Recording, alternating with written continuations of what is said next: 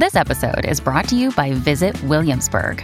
In Williamsburg, Virginia, there's never too much of a good thing. Whether you're a foodie, a golfer, a history buff, a shopaholic, an outdoor enthusiast, or a thrill seeker, you'll find what you came for here and more. So ask yourself, what is it you want? Discover Williamsburg and plan your trip at visitwilliamsburg.com. Another day is here, and you're ready for it. What to wear? Check. Breakfast, lunch, and dinner? Check. Planning for what's next and how to save for it? That's where Bank of America can help. For your financial to-dos, Bank of America has experts ready to help get you closer to your goals. Get started at one of our local financial centers or 24/7 in our mobile banking app. Find a location near you at bankofamerica.com/talktous. What would you like the power to do? Mobile banking requires downloading the app and is only available for select devices. Message and data rates may apply. Bank of America N.A., member FDIC. By now, there's a familiar rhythm every time a major tech company has a speech controversy. First, somebody writes or says something outrageous or inflammatory. Then there's a backlash, then apologies or promises to do better, then sometimes a backlash to the backlash. Which made me wonder what stage the ongoing Joe Rogan Spotify mess had reached. I feel like we're doing a speed run through the life cycle of a user-generated content platform. Spotify is on a steep learning curve. That's Evelyn Douek, a lecturer at Harvard Law School who studies online speech. And Spotify, which is the exclusive home of Rogan's blockbuster podcast, has been in an uncomfortable spotlight since late December over Rogan's history of frequently broadcasting COVID misinformation under the guise of just asking questions. Yeah, I think for the most part, it's safe to get vaccinated. I do. But if you're like 21 years old and you say to me, should I get vaccinated? I go, no. Every day, there seems to be a new development. Neil Young and Joni Mitchell took their work off the streaming platform in protest. Spotify's staff is reportedly upset about Rogan's shows. And prominent podcasters like Roxane Gay have pulled their work as well. Are you surprised that people care so much about Joe Rogan and Spotify? I mean, I am in one sense. In one sense, I've been waiting for this for years, and I've never really understood how there've been this massive blind spot that gets a free pass. I mean, people say wild things on podcasts and just get away with it in a way that you never would on Twitter, I think. But on the other hand, this has really been dominating. I've been getting push notifications on my phone about it. Friends have said to me that I don't understand how big of a deal Neil Young is and, maybe guilty by the looks of things, because this has been huge. It's huge in part because Rogan is arguably the most famous podcaster around, but also because, once again, a big popular platform is grappling with who gets to say what on their service. But Evelyn says there is a key difference here. Joe Rogan isn't somebody's random uncle posting nutty things on Facebook or Twitter. He's being paid millions of dollars by Spotify. This is a role that Spotify is playing that's very different to a whole bunch of other platforms in this space. And I think that people are starting to have a bit more of a nuanced conversation about that and how responsibility should differ based on the platform role. Today on the show, yeah, we've done this dance before, but the steps are a little different this time. I'm Lizzie O'Leary, and you're listening to What Next TBD, a show about technology, power, and how the future will be determined. Stick around.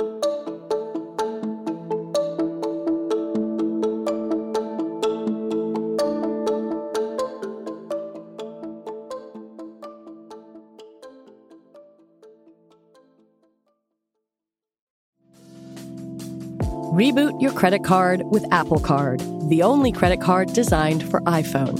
It gives you up to 3% daily cash back on every purchase. Plus, Apple Card has no fees, not even hidden ones. Apply for Apple Card now in the Wallet app on iPhone. Apple Card issued by Goldman Sachs Bank USA, Salt Lake City branch. Subject to credit approval. Variable APRs for Apple Card range from 19.24% to 29.49% based on creditworthiness. Rates as of February 1st, 2024. Terms and more at applecard.com. An important thing to realize about Spotify is that, as a company, it has many identities, and it's in the process of evolving. You can still stream music and curate playlists, or find and listen to podcasts made by all sorts of people.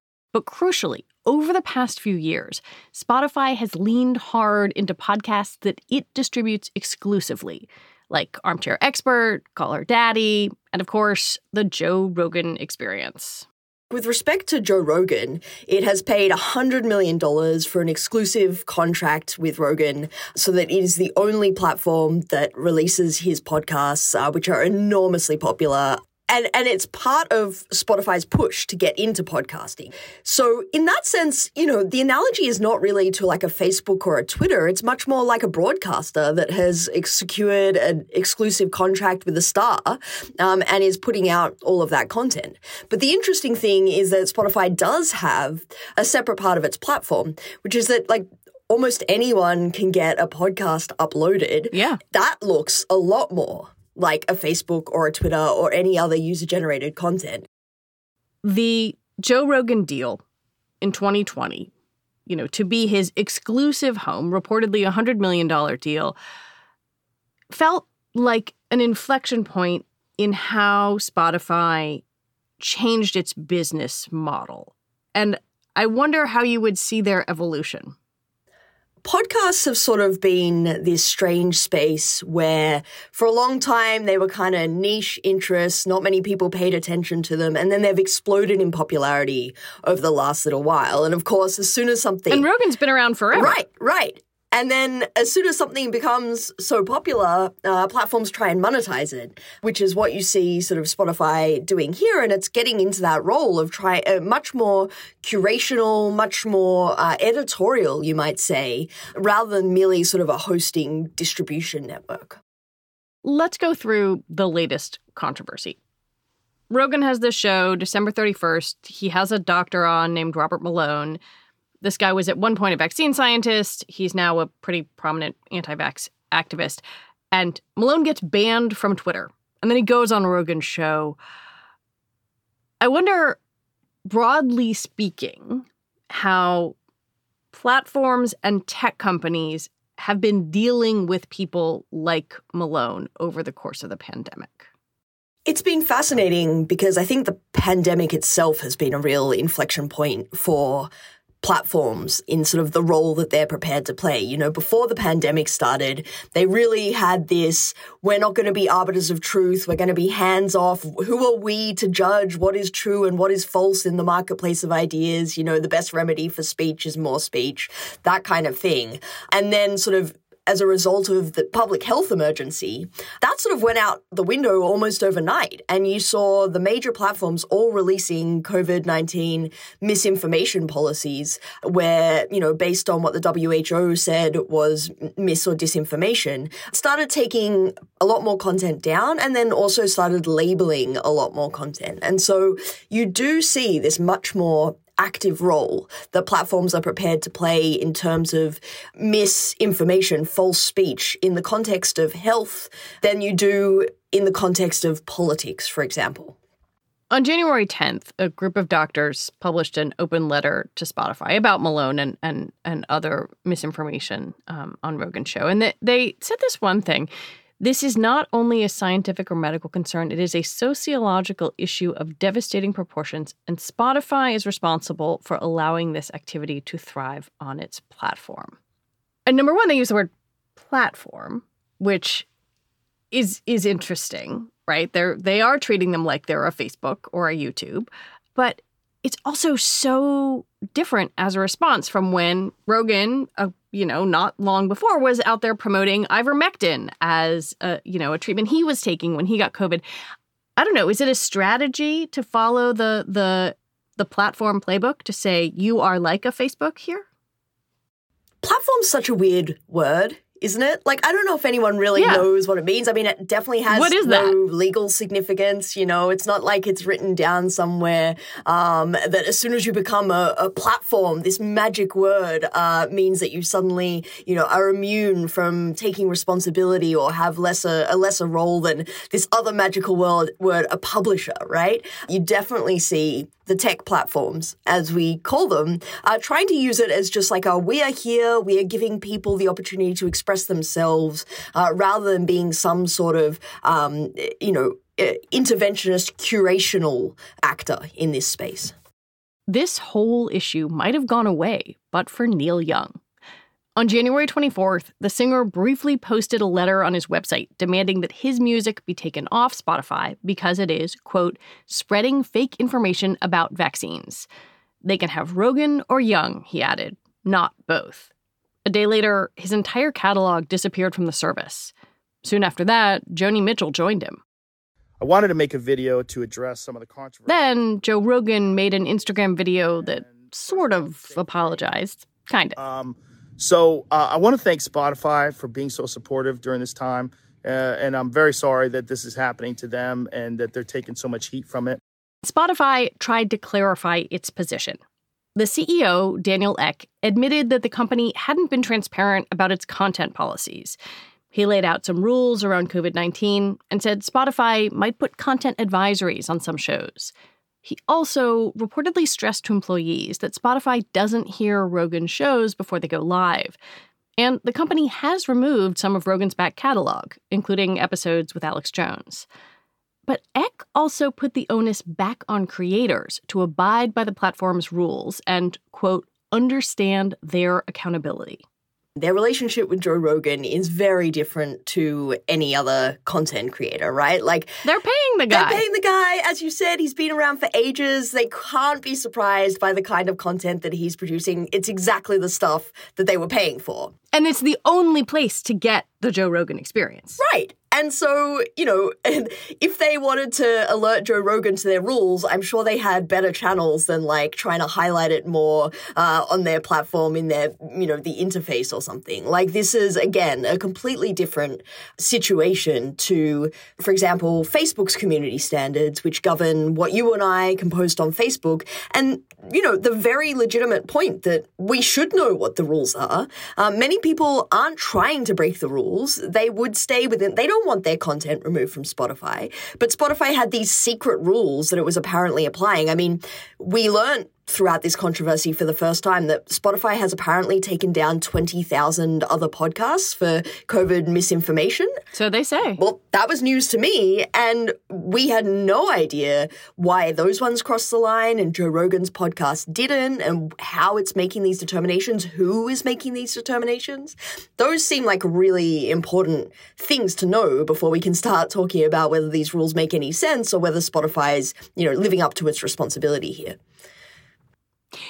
Is this a content moderation issue, or is it Spotify sort of quietly saying, yeah, we're just going to kind of pick the person who's making a lot of money for us? So Joe Rogan, the analogy is not to content moderation, and I think it really suits them to try and make it a content moderation problem because content moderation at scale is really hard, It like the phenomenal hours of audio that are uploaded to Spotify every day is insane. And the idea that they could make the right decision in all of those cases around really contentious issues where the rules are blurry, the lines are blurry, that's an unreasonable expectation. But that's not what we're talking about when it comes to Joe Rogan, where he's releasing a handful of episodes that they're paying $100 million for. They are playing the role of a publisher, a broadcaster, and we might have some disagreements around how that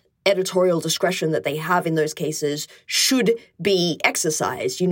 People may disagree about the best way of approaching that kind of mis or disinformation, whether it's counter speech, whether it's labels, whether it's removing it, whatever it is. But for Spotify to say this is content moderation is to avoid that it's, this is much more like a radio broadcast or a Fox News broadcast or something along those lines. It sounds like you're saying they're sort of hiding behind the content moderation debate when they bought this guy's show and they know what he does. Right, exactly. When we come back, what might actually work to make platforms or publishers or whatever Spotify is more responsible?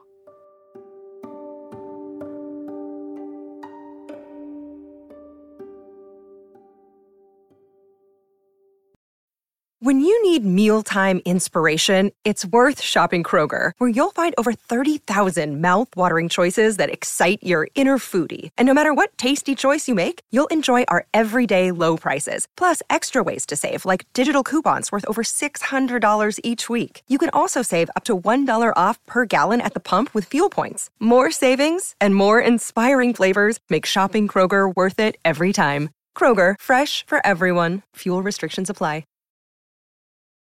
You have written so much about content moderation, and often when we are discussing that on a social media platform, for example, we're talking about how algorithms take inflammatory or outrageous content, amp it up, and put it in front of a lot of people. And that is something that you and I have discussed.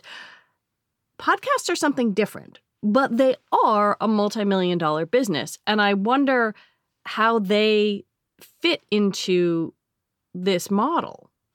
It's fascinating. I feel like content moderation debates with respect to many platforms are kind of in their awkward adolescence, where we've sort of got past the initial, Facebook needs to take down everything that's false and leave up everything that's true. We are getting into these more nuanced conversations about okay, maybe that's impossible, but maybe Facebook needs to have more responsibility for what it amplifies, what it shoves in front of people. That makes sense. Yeah, I mean, it does make sense that they're playing a different role. Podcasts have been different for a long time. Instead of the awkward adolescence, podcast content moderation is kind of in its infancy still. And for a long time, podcast apps were just these directories. There was no amplification. There was no there isn't any sharing. But as podcasts have become more popular, and therefore, platforms are trying to monetize them more. You're seeing a lot of the same features get introduced, right? You're now seeing top 10 lists everywhere. When you log into Spotify now, I don't know about you, but I get a whole bunch of podcast recommendations. And so now that they're taking on that role, again, we're going to have start having those conversations about when you're amplifying certain things, surely your responsibility for that content should be greater. I wonder if there's something about the spoken word that makes this feel more difficult. I think we need to have a conversation about how different formats can have different effects. Podcasts often are very chatty, and you start to feel like you get to know the host. You start to develop some sort of a relationship, maybe a parasocial relationship with the person that is in your ears while you're doing the dishes or folding the laundry or going for a run. And I think that does create a different kind of relationship. There's research around the effects of spoken word versus written word. There's also, technical differences, right?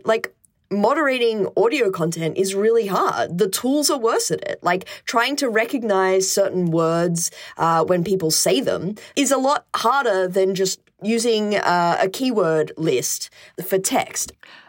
I wonder if that's going to change as platforms, including Spotify, are going to auto-transcribe their podcasts. For sure, the tech's going to get better. And there's this thing of once you have the tools that can do something, does your responsibility change? Does can imply ought? And I think that is somewhat part of the reason why we're asking platforms in general to step up more in their content moderation, because they are developing these much more powerful tools that they themselves, by the way, liked to come out and say, we've got these amazing artificial intelligence tools, machine learning models that can detect hate speech, and within a few years. Now, it turns out that was all bunk and these tools suck and it's never going to solve the problem. But once you start to say we have the machinery, the capability to do something, then people are going to expect you to do it. This whole debate can feel intractable, like you want to throw up your hands. But Evelyn says progress has been made in making content that's more responsible without stifling speech. The idea of attaching a label is more effective than removing things. We're also seeing platforms experiment with things like friction. So as we were talking before about amplification, well, reducing that amplification for certain kinds of content. And that's the kind of stuff that I'm really excited about. Like, you got to read this thing before you share it. Oh my God, that is my favorite tool. I love that tool because Twitter released some stats about that, right? So it's this very simple nudge, right? Where if you go to retweet an article that you haven't read, a little pop-up will come up and it will say, hey, do you want to read this before you share it? And that's so gentle, right? And it seems good. Like, yeah, before you share something, maybe you should know what's in it. And you can just dismiss it and go, no, to hell with you, Twitter. I'm going to share things, I don't care what's in it. But Twitter said that the number of people that clicked through and read that article as a result of that tiny, gentle nudge was 40% more people, right? That's insane. Even with tweaks to try to tamp down inflammatory content, trying to figure out who should bear the responsibility for what we consume online or in our ears is complicated. Spotify has a responsibility for what it's amplifying. Does that mean that, it has the only responsibility? Does that let the producer off the content creator off the hook? No. Does it let the audience off the hook for, their need to engage in critical thinking, critical listening as well? No. Does it let public health authorities off the hook from needing to do their own effective messaging and reaching people rather than, letting people get their information from random podcasts on Spotify? No. But when Spotify is promoting things, when Spotify is profiting off things, yeah, absolutely, it has responsibility there to know what's in that content and to own the consequences of letting it proliferate. Evelyn Douek, thank you very much. No, always a pleasure, Lizzie. Thank you. Evelyn Douek is a lecturer at Harvard Law and a senior research fellow at the Knight First Amendment Institute at Columbia University. All right, that is it for the show today. But keep an eye out for us on Sunday, when we will be back with another episode in this feed, and every Sunday. TBD is produced by Ethan Brooks. We're edited by Tori Bosch and Jonathan Fisher. Alicia Montgomery is the executive producer for Slate Podcasts. TBD is part of the larger What Next family, and it's also part of Future Tense, a partnership of Slate, Arizona State University, and New America. And you can check out Future Tense's Free Speech Project, which you can find at slate.com/futuretense. I'm Lizzie O'Leary. Thanks for listening.